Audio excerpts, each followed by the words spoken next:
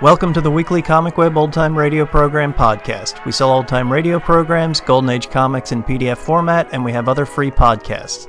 Visit comicweb.com for more information or find us on Facebook and iTunes. This week our podcast features an episode of Rocky Jordan called A Man in the Morgue. The episode originally aired on November 21st, 1948. Time now for Rocky Jordan.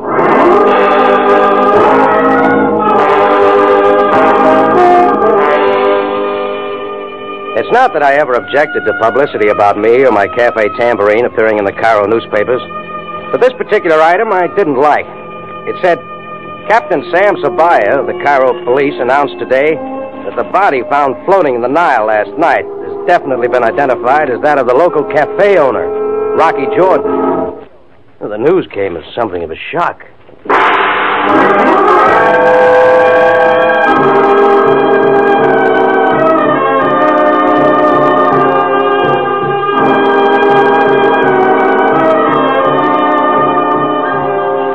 Again, we bring you a story of adventure with a man named Rocky Jordan, proprietor of the Cafe Tambourine, which stands in a narrow street off Cairo's native quarter within sight of the mosque Sultan Hassan. The Cafe Tambourine, crowded with forgotten men from the world's waterfronts, alive with the babble of many languages.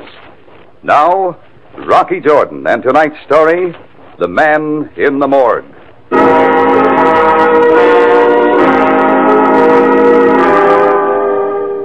I was comfortably planted at a back table in my Cafe Tambourine, reading the afternoon paper, when I happened onto that item announcing the death of Rocky Jordan.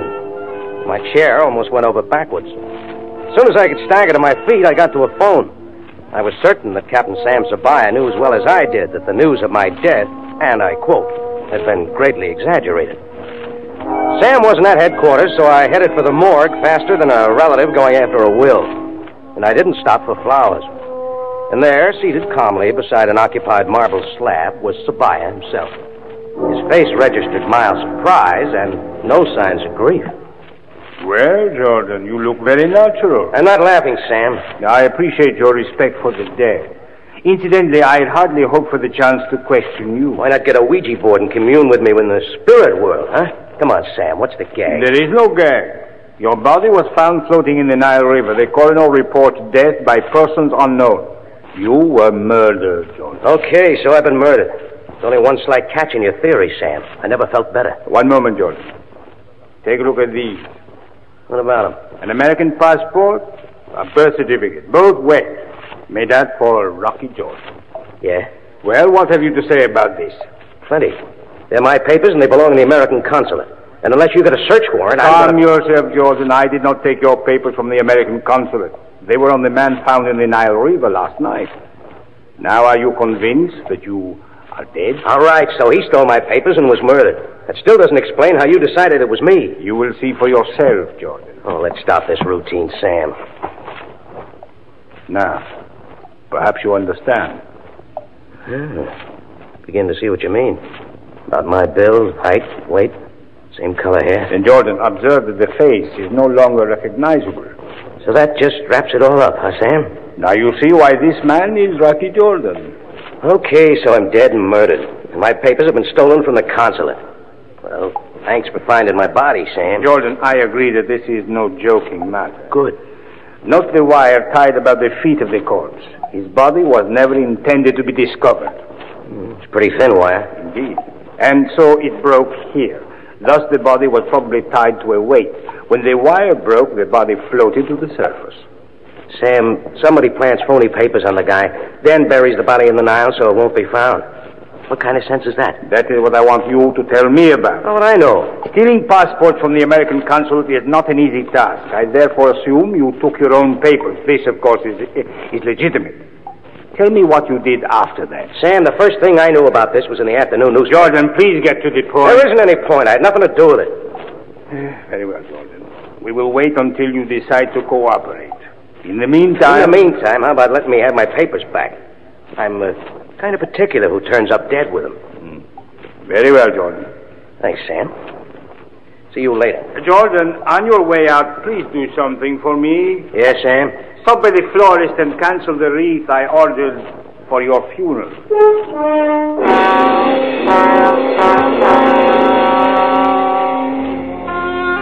I came up out of the morgue and breathed some fresh Cairo air.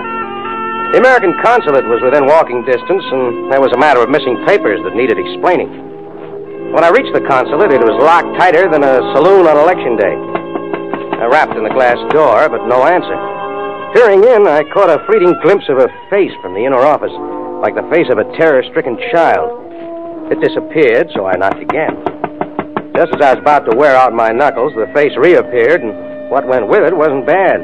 Dusty yellow hair braided into loops that wrapped around her head. Her mouth was small and trembled into a smile. She raised her eyes to mine. They were not the eyes of a child. Finally, she opened the door, just a crack. I am sorry. The consulate is closed. Please come back tomorrow. Tomorrow may be too late, lady. This will only take a minute. But everyone has gone home for the evening. You're still here? I do not count. I am only the consul secretary. Look, lady, there have been some peculiar operations going on with my papers, and I want to straighten it out. Your name, please? Jordan. Rocky Jordan. Rocky Jordan. I am sorry. The consulate is closed. Please return in the morning. Oh, sure, but in the morning I may be dead. Again. Dead? Again? Look, Miss, Ralph. Laurie Ralph. Please, what is this about being dead in the morning? Again? Maybe if I can have a look at my files, I can explain it a little better. Well, Mr. Disney would never permit it, but come in, please. I will get your folder. Are you planning to leave Cairo? Is this why you wish to see your papers? Maybe. You could go to America if you wished. Before the war, my father and I dreamed of America. But? Well, the war's over. Maybe you'll have better luck now. No. I've been in Cairo 3 years, Mr. Jordan. There are many of us, and quota numbers are few. Only you Americans can afford to be impatient. Here are the files. Now, let me see. Jenkins, Johnson, Jochner, Judson. Gone, huh? Why, there we are. What? You mean you found him? Of course. A little out of place is all. Yeah, everything's here. You act as though you didn't expect me to find them. Maybe I didn't.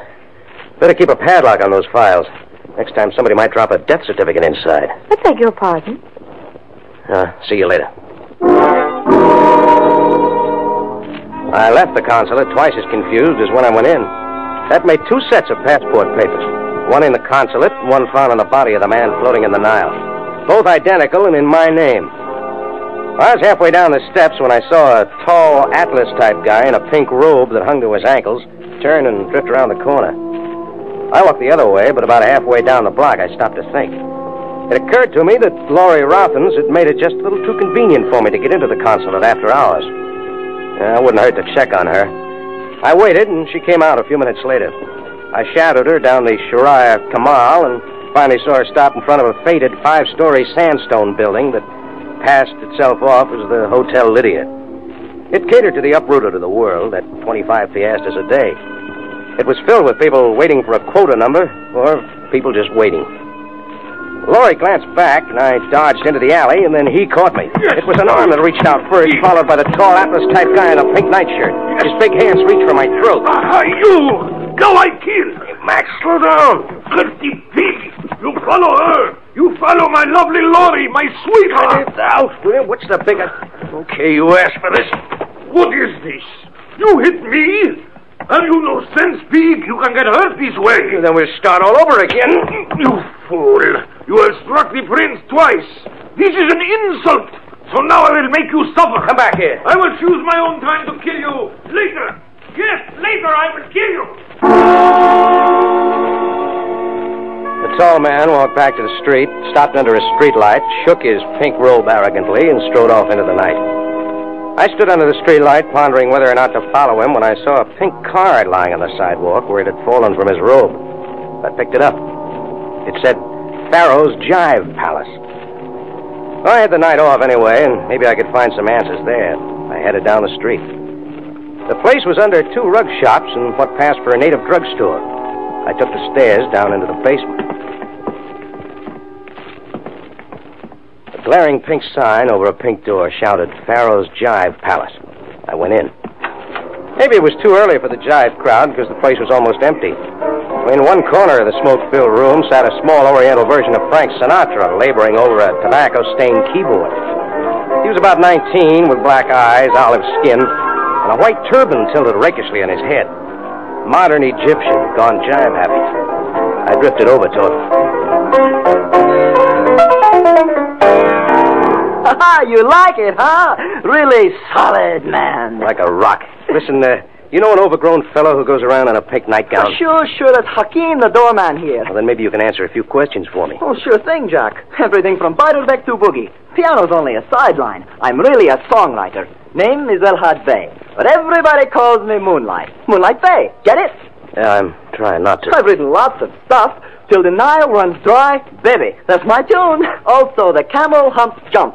My latest, Sahara Sue. Real gone. I guess I don't listen to much music. Oh, well, you wouldn't have heard these anyway. Nobody to publish them. All these guys want to listen to is twang, twang, twang, twang, twang. Hey, what part of the States are you from, Jack? Oh, St. Louis. A little of everywhere. No kidding. Say, what's your handle anyway? Rocky Jordan. Rocky Jordan. Look, Jack.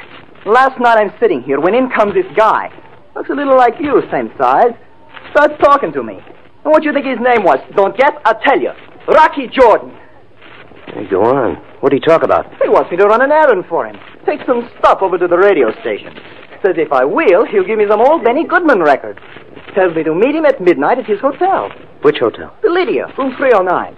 So like a chump, I do it. You think he shows up? He does not. I sit there till 4 in the morning. Some jerk. I hope he drops dead. Room 309, huh? That all? He tell you anything else? No. Well, thanks for the info, Moonlight. I'll be running along. Oh, hey, stick around. The band's coming in. Don't you want to hit them? Sure, but not now. If you meet any more Rocky Jordans, let me know, will you? Oh, drop by the Cafe Tambourine sometime. I'll donate a record. Helen Morgan, St. Louis Blues.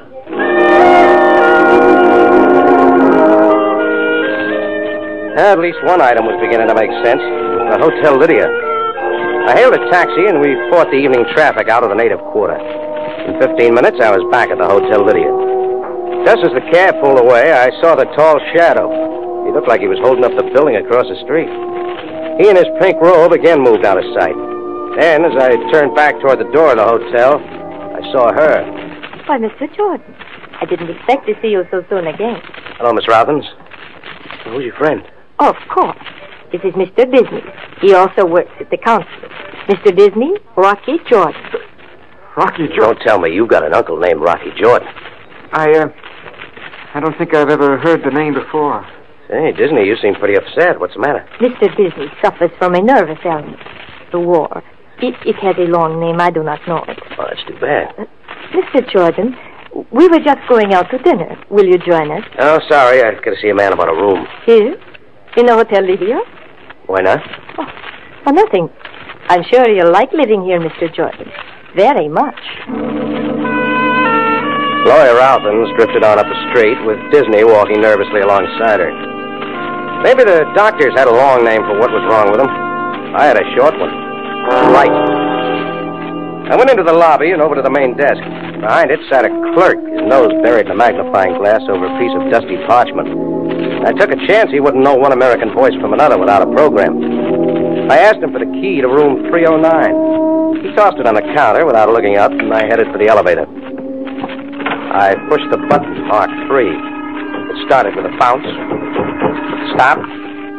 Started again. And a sliding door opened on the 5th floor. I closed the door, pushed button 3 again, and hoped for better luck the next landing. Finally, it ground to a stop at the 3rd floor. The room 309 was halfway down the hall. I unlocked the door, stepped in. The ashtray beside the bed was filled with the butts of yellowish Egyptian cigarettes. On a table in the corner of the room sat an American phonograph recorder gadget. On a chair next to it was a small suitcase affair. I opened it and saw it was more recording equipment, only this was a portable outfit. I shuffled through a pile of records on the table. The 3rd one down had no label. I'm a curious guy, so I put it on the turntable and flipped the switch. Hello, America. This is Bill Booth reporting to you from Cairo. I've come here on the trail of one of the biggest international rackets of modern times. Although the story is yet incomplete, I have learned enough to make both Cairo and New York sit up and take notice. I was reaching over to turn up the volume when it happened. Some of the My head made a sound like a sack of cement hit with a baseball bat. When I again talk Before I closed my eyes, somewhere through the haze, I saw a tilted white turban above a frightened face. It isn't necessary for me the face to belonged to outrageous chances. Moonlight Bay.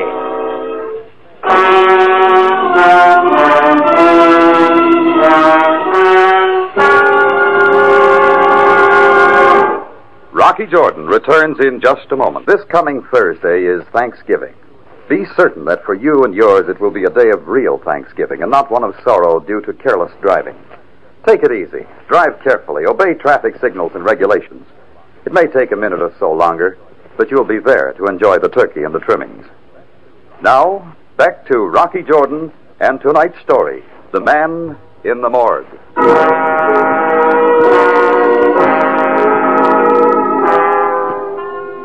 I pulled myself to my feet and looked around the dingy hotel room. I sat down on the bed to think. It all started with a corpse with my passport, then a girl secretary in the consulate with a perfect set of duplicates. From then on, everybody began to react to Rocky Jordan like poison. A tall man in a pink robe, a jive-crazy songwriter named Moonlight Bay, a nervous consulate official named Tom Disney, and finally a reporter named Bill Booth, whose voice I'd been listening to on a record. I wondered how Moonlight Bay and the man in the pink robe fitted into the picture. Then I got an idea and headed for the door. Oh! Why, Mr. Jordan. Laurie Ralphins. I thought you and Disney were going to dinner. Right, yes. I forgot my purse. My room is right next door. Oh, but you have been hurt. Have I? Mr. Jordan, could I talk to you privately? Yeah, go ahead. I'm listening, lady. Come into my room.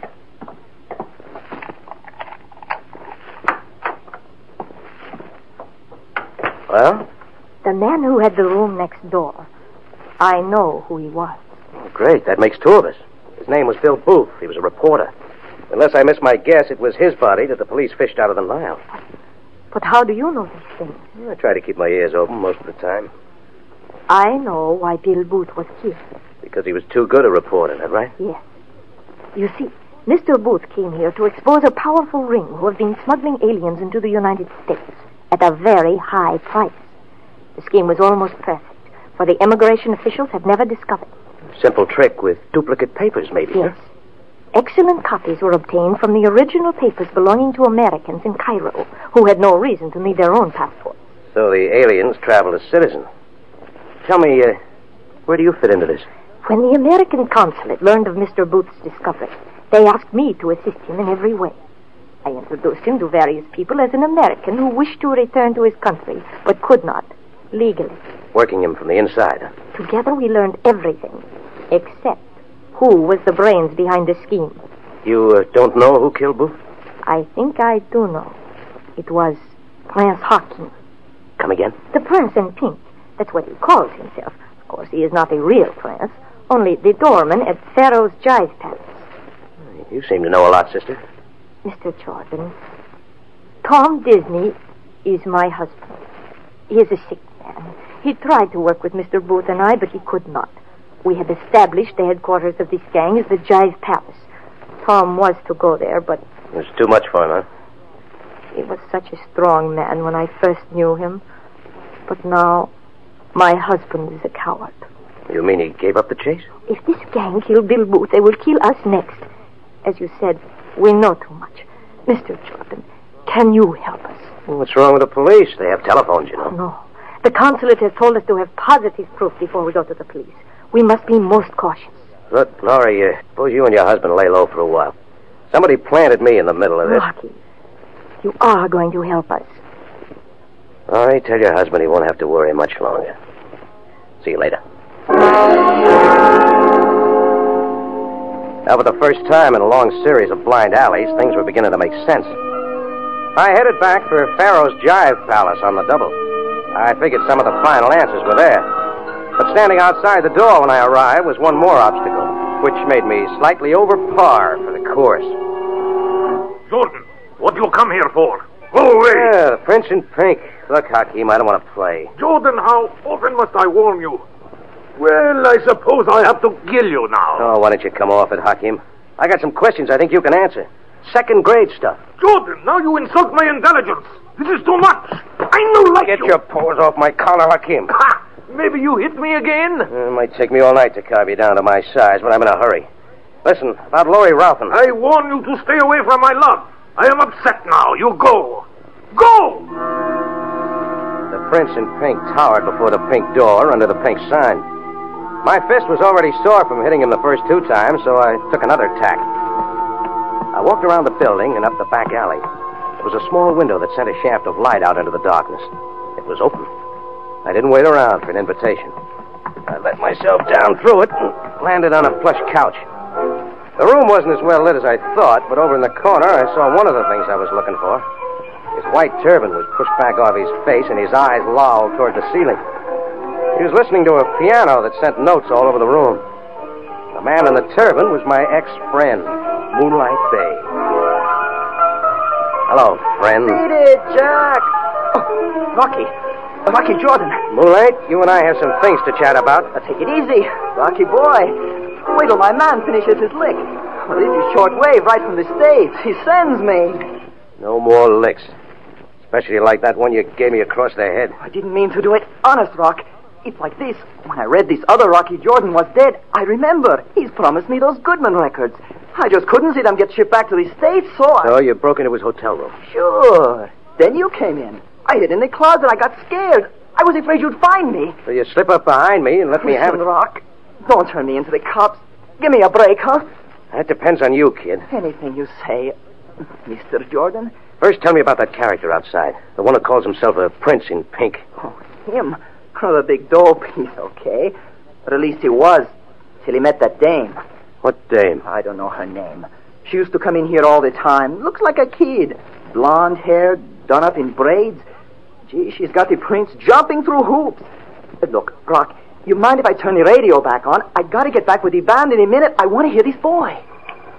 So ends an interlude of piano music which replaced the usual broadcast of Bill Booth and his up-to-the-minute news analysis. We repeat, our studio in Cairo informs us that the wire recording of tonight's broadcast has not been received. Mr. Booth is engaged in extensive research in the Middle East.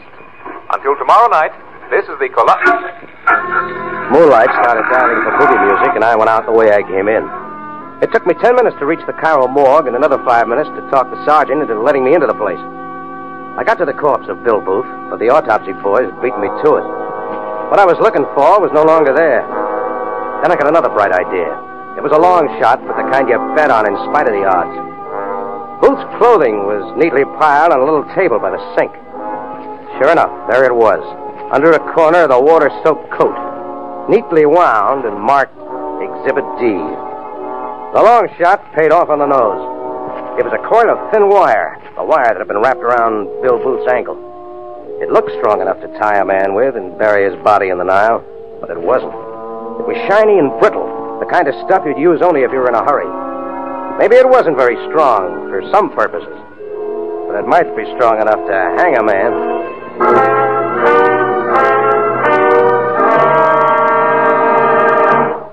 Rocky Jordan brings you the ending of tonight's story in just a matter of seconds. If you enjoy adventure, mystery, and excitement, then reserve Sunday nights for CBS. For not only will you hear Rocky Jordan at this same time, but you will enjoy Dashiell Hammett's famous detective Sam Spade and The Whistler. But it's time now for Rocky Jordan with the ending of tonight's story.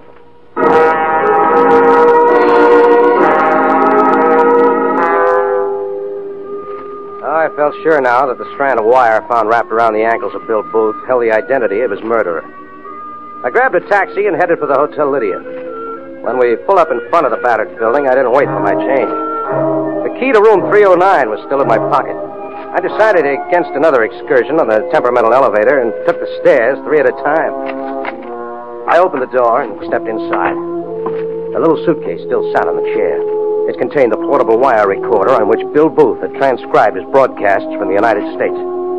I opened the recorder, took the strand of wire from my pocket, wrapped it on the spool, and put the spool in place. I plugged in the machine to a wall socket and turned it on. Lawful Esprus Egiveth Sierra Nos Ripa Esapusa. Might have known I'd get it on backwards first. I reversed the strand of wire and again turned on the machine. And so tonight, I believe I can finally reveal the full details of this scheme. For tonight, ladies and gentlemen, I have a date with the ringleader of the group. The amazing part of it is that they themselves have led me to this person. And here is the biggest surprise of all. Turn it off, Jordan. For at this time, I say turn it off. I am able to give... The door was open. Coming toward me was a little girl with braided blonde hair, a gun in her hand. Just behind Laurie Ralphin stood her husband, Tom Disney. I realize this is very dramatic of me, Jordan, but give me the wire. Sure. Doesn't matter. There was nothing on it I didn't already know. Booth had to be eliminated. Laurie, you're telling too much. Maybe he doesn't know. Too late for that, Disney. My story's as pat as a full house. We're holding 4 aces, Jordan. The deuces aren't wild, lady. Booth had all the answers to the slickest little immigration racket in the Middle East. So you killed him. One mistake, Jordan. I did not kill Bill Booth. My stupid husband did it. But you made me. Your own stupid jealousy made you, and you bungled the job at that. But how was I to know he was the one with Jordan's papers? It was your job to know, and only a blundering idiot would have used the wire. Look, the family quarrel is very touching. One point I missed. How does Hakim fit into this? Another one of her boyfriends. She wrapped them about her fingers like twine. Sometimes strong men come in handy. Let's get down to business. We will make sure, Jordan, that your body will not be found. So I'm following in Booth's footsteps? Immediately. The Nile will swallow any traces of Rocky Jordan. I never argue with a lady with a gun. She directed me down the hall to the ancient elevator. Her husband, Tom Disney, fluttered nervously behind us. The door slid open and we stepped inside. She nodded to me and I punched the button marked basement. It almost jerked out from under our feet, but the gun in Laurie Ralphin's hands didn't waver. Then things began to happen like I hoped they would. The elevator bounced twice, settled, bounced once more, and came to a stop. The door slid open. The temperamental elevator had done it again. We had landed in the lobby. And there, framing the doorway, stood Hakim, the prince in pink. But what made the picture complete, standing slightly behind him, flanked by 2 of his men, was Captain Sam Sabaya, Cairo Police. Jordan!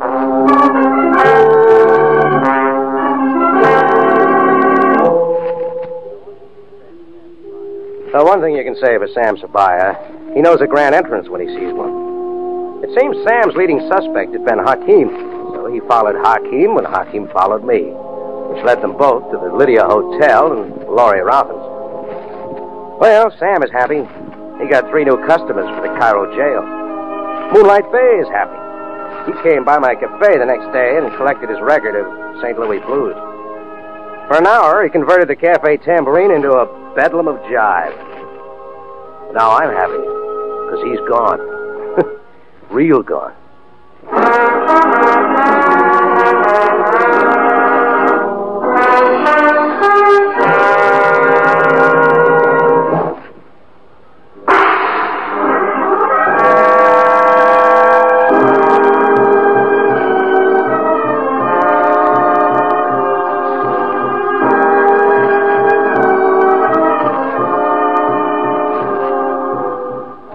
Rocky Jordan is presented from Columbia Square in Hollywood and stars Jack Moyles in the title role.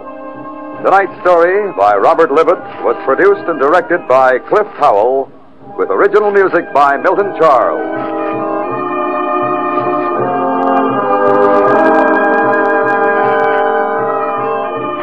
This is CBS, the Columbia Broadcasting System.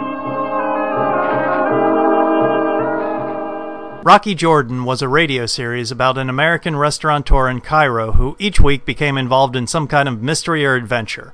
The show was broadcast on CBS from October 1948 to September of 1950, and then again from June to August in 1951. The character of Rocky Jordan had been introduced to listeners in a similar show called A Man Named Jordan that was broadcast in 1945, but set in Istanbul rather than Cairo. The 2 lead roles were those of Rocky Jordan and Captain Sam Sabaya of the Cairo Police. For most of the show's history, Jordan was played by veteran radio actor Jack Moyles, but he was replaced by movie star George Raft for the brief 1951 run. Jay Novello played Sabaya throughout the entire series. Other roles were played by members of Hollywood's Radio Row, and the announcer was Larry Thor. Rocky Jordan is the proprietor of Cafe Tambourine located in Cairo, though he is originally from St. Louis. As an American restaurateur in a North African country, Jordan is somewhat similar to Rick Blaine character in the film Casablanca. The announcer describes it as being crowded with forgotten men and alive with a babble of many languages. Each episode sees Jordan confronted with a crime, a mystery, a beautiful woman, or a combination of the three. Precisely why Jordan is in Egypt is left deliberately vague, though he apparently has enemies in St. Louis, so he can't go back home. Sam Sabaya is the police captain who apprehends the criminals at the end of each adventure. Sabaya is portrayed as a diligent and competent policeman, usually as Jordan's friend and ally, but sometimes as his foil. He is an Egyptian Muslim, is married, and has 4 children. 2 further characters appear in some but not all episodes. Chris and Sergeant Greco. Chris is the bartender at Cafe Tambourine, while Greco is Sabaya's underling. Greco has a particular dislike of Jordan and is invariably trying to make his life difficult, often by arresting him as the chief suspect in whatever crime Jordan is trying to solve. He's also ambitious and eager for promotion. The show has a deliberately Eastern feel through careful use of music and sound effects, and the writers Larry Roman and Gomar Kool took care that the characters used the names of real streets in Cairo. Much of the information the writers used for this came from a book called The Pocket Guide to Egypt that the U.S. Army had produced for servicemen sent there during the war. The Oriental-sounding music composed for the show by Richard Arund is considered to be of exceptional quality. Thanks for listening, and we'll catch you next week.